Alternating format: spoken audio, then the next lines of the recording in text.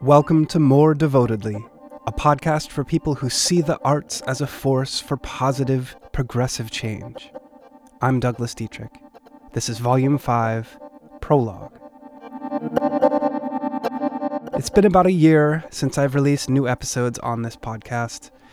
It's been a stressful year, and I had some personal matters to address and other projects to complete, but I'm very glad to have a new set of episodes to offer you now. I wanted to give you a preview of what's coming up and to share some of the ideas behind the conversations and the music that I've created to surround them. Here's the episode.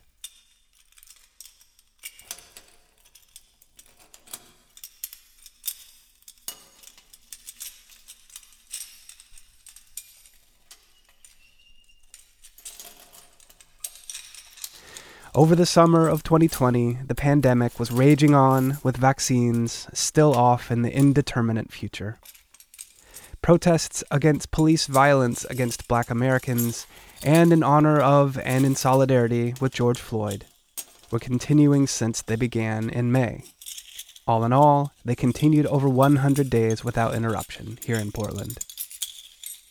The protests opened the door to some very important conversations and legislative and policy changes in government, nonprofits, and businesses. However, that progress came with a cost. Counter-protesters from right-wing, white nationalist organizations came here to pick fights. Unidentified federal agents were facing off with protesters and making arrests from unmarked vehicles, seemingly on direct orders from former President Trump. And former Attorney General Bill Barr declared Portland an anarchist jurisdiction, with threats of punishment if the city didn't get in line. As the attention of white nationalist organizations and their right-wing political allies focused on Portland, the city became a battleground in a political proxy war. And real violence, including deaths, resulted from this war of words. The conversations I put on the podcast were an effort to reclaim at least my own narrative about what was happening. I tried to give some Portland artists a positive platform to talk about what was going on here in their own words. It didn't fix all the problems, and it didn't ease all of my anxiety, but it helped. As always on this podcast, I find these conversations really helpful in clarifying my own thinking, even if my thinking is different from that of my guests. And I hope they fulfill that purpose for you, the listener, as well.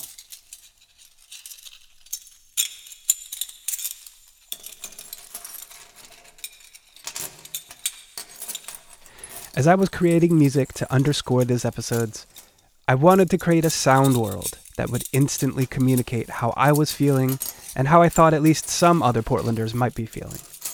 To portray the emotional state of a whole city into sound.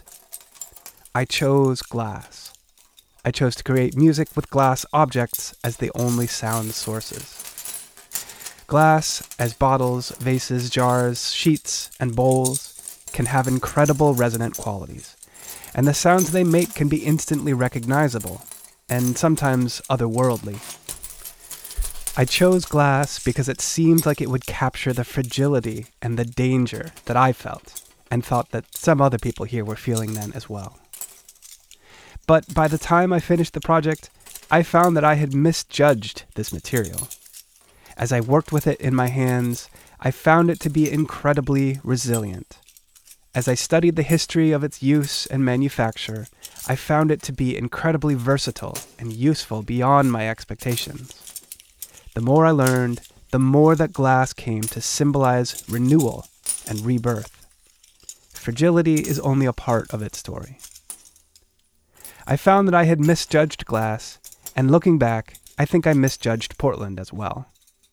We were under a lot of stress, yes, but Portlanders are resilient.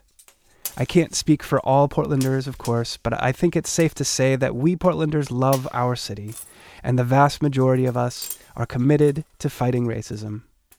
We are committed to a better future for Black Portlanders and for all other marginalized Portlanders. I'm committed to those goals as well. So this new volume of the podcast is a completion of the narrative that I began in the last volume. I'm hoping to melt down the broken bits of the story from last fall and to form them into a new story. And I want to see how other artists are doing the same with the pieces of their pre-pandemic lives as we emerge into our changed world.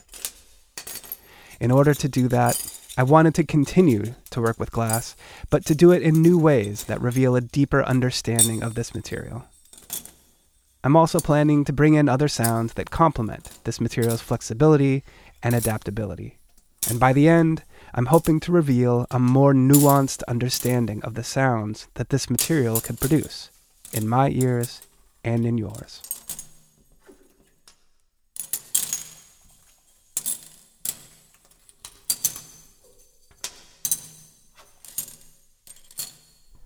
I'm really excited about the group of guests that I've gotten to talk to. The first is Jen Fuller, a glass, steel, and light artist, who talks about how working with glass can be like coordinating an ensemble of dancers, all dancing different steps at the same time. Episode 2 features Patrick Walsh, a theater director who produces classical Greek theater in Oregon prisons as a way of re-enfranchising the inmates. Episode 3 features Tanya Kalmanovich, an improvising violist, educator, and writer who took the opportunity of quarantine to reevaluate her relationship with her instrument and her music through a Substack newsletter. Episode 4 features William Seiji Marsh, a guitarist and singer-songwriter who launched a coaching business for musicians dealing with anxiety and other issues. Episode 5 features Layla Hale and Joaquin Lopez, who talk about their plans and motivations as they step into the role of co-creative laureates of Portland. Episode 6 features Kai Talam, a podcaster and entrepreneur who is challenging his guests to tell the stories of how they reinvented themselves using the values and skills they gained from their experience in the arts. Overall, this is a group of super smart, ambitious, and conscientious folks, and I'm so glad to connect you with them. Make sure you subscribe on your podcast platform of choice to hear them all, coming very soon.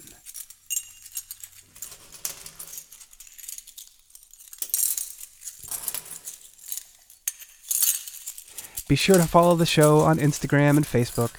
Find it at More Devotedly. And if you aren't on the show's email list, head on over to moredevotedly.com and sign up. You'll hear about new episodes and other big announcements. You've been listening to More Devotedly. My name is Douglas Dietrich, and I produce this episode here in Portland, Oregon.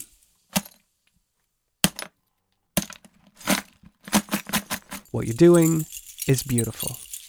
Can you do it more devotedly?